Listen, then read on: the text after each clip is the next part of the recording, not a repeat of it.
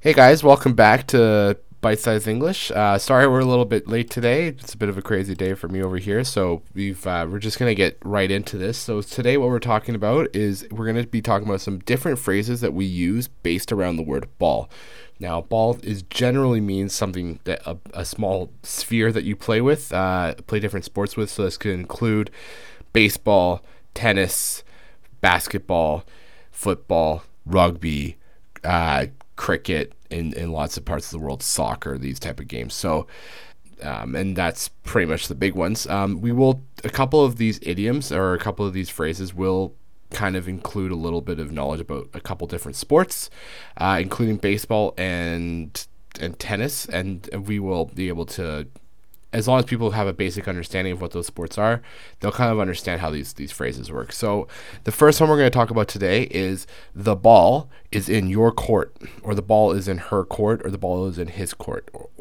So what it means is, it means if you're trying to figure something out and it's between two people usually, if you put the ball in their court, it means that they have to take the next action. So whatever needs to be done, it's their turn now.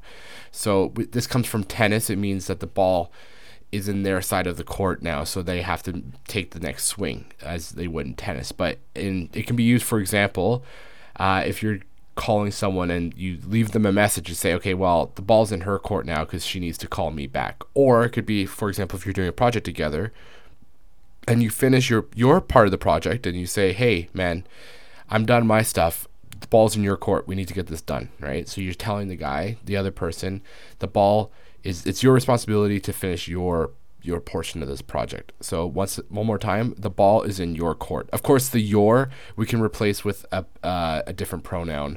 So it could be my court, his court, or you could put a person's name. The ball's in Edward's court. So it could be any sort of phrase, pronoun or person you want.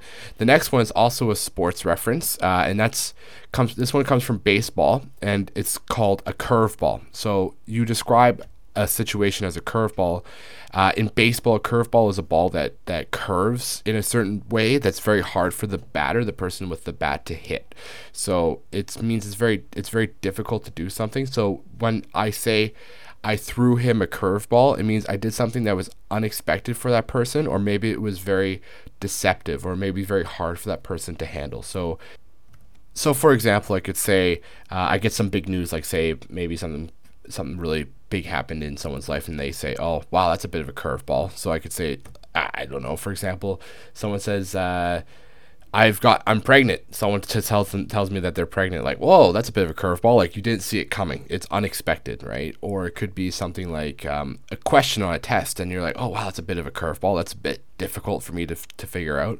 So there's a couple different uses for that one, but it generally means something unexpected or something very difficult for you to deal with. So one more time, a curveball.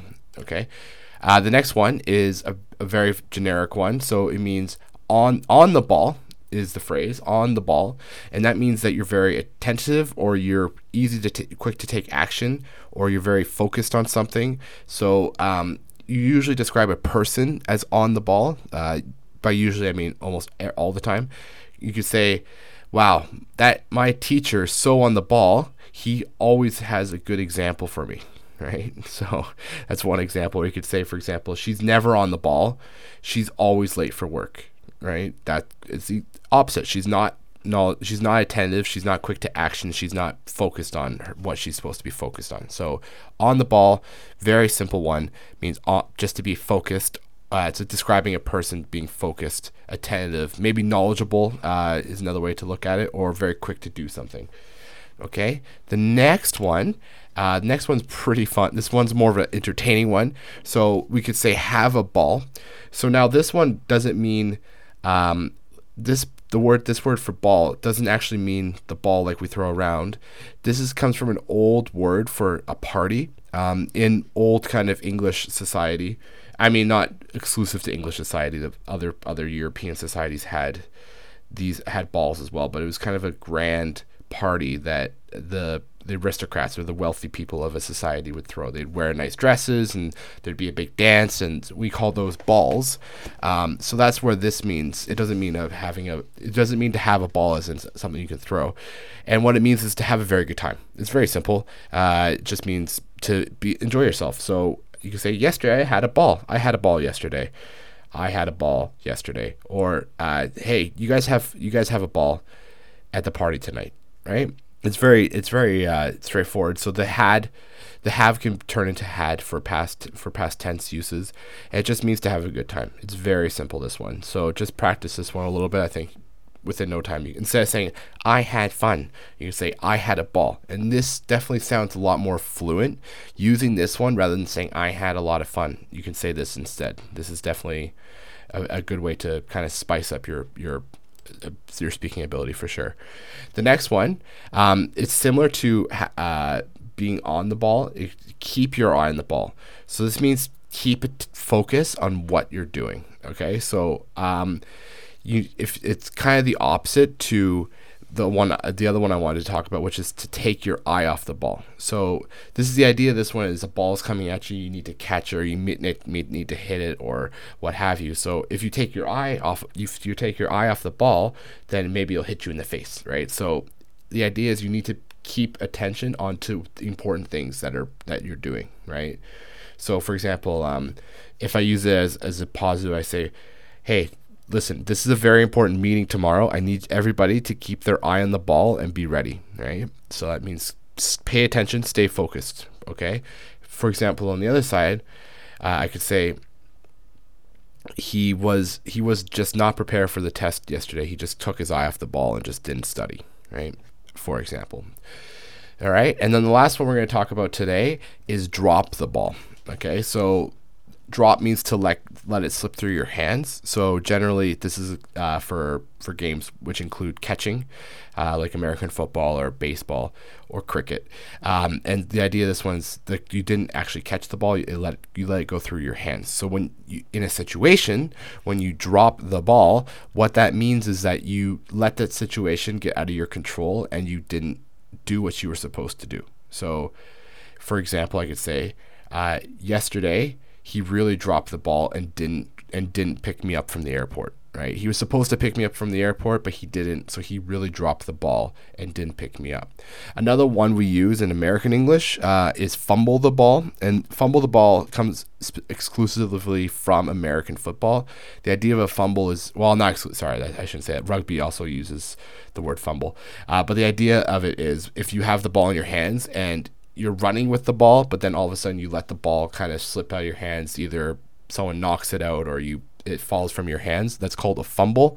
And so in American English, we definitely use the term fumble the ball, as well as it means essentially the same as drop the ball. It means to make a mistake, to do something wrong, to not do the right thing in that situation. Okay, and that's pretty much it for it today. So I'm just going to go through them very quickly, just so you can hear them one more time. And then of course, like I always say, the best way to make this useful is to practice it, and especially practice it with people in day-to-day situations, okay? Because all of these I've provided with you are not some crazy idioms that no one uses. These are all very common idioms. I might say at least one of these once a day or two, so it's definitely very possible to use them all the time. So we'll go through them one more time. So the first one was the ball is in, and then one's court. So the ball is in a person's court, your court, his court, her court, etc. Okay. The second one was a curve ball, and it's usually used with the phrase throw a curve ball, or you could just call something a curve ball. So I could say he threw me a curveball, means he gave me something unexpected. Or I could say that question was a bit of a curveball. That question was a real curveball, means it was very difficult for me to deal with, or I didn't expect that.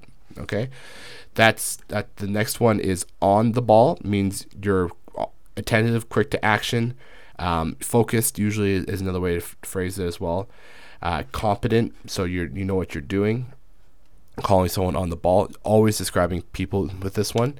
The next one is to have a ball, means to have a good time, to enjoy yourself. You can say, wow, that's the watching that football game. I had a ball. would probably wouldn't say that, but that's one way you could technically use it. The next one is keep your eye on the ball, or take your take your eye off the ball. Keep your eye on the ball, or you could say take your eye off the ball.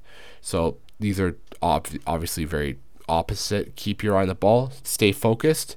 He took his eyes off the ball, didn't focus, and lost his focus somehow. Okay, and then finally, like I said, drop the ball or fumble the ball. They both mean essentially the same thing: to make a mistake. Generally, the simplest way to use that one is just to say, to make a mistake. Oh, I'm sorry, I didn't call. I really dropped the ball on you. I dropped the ball.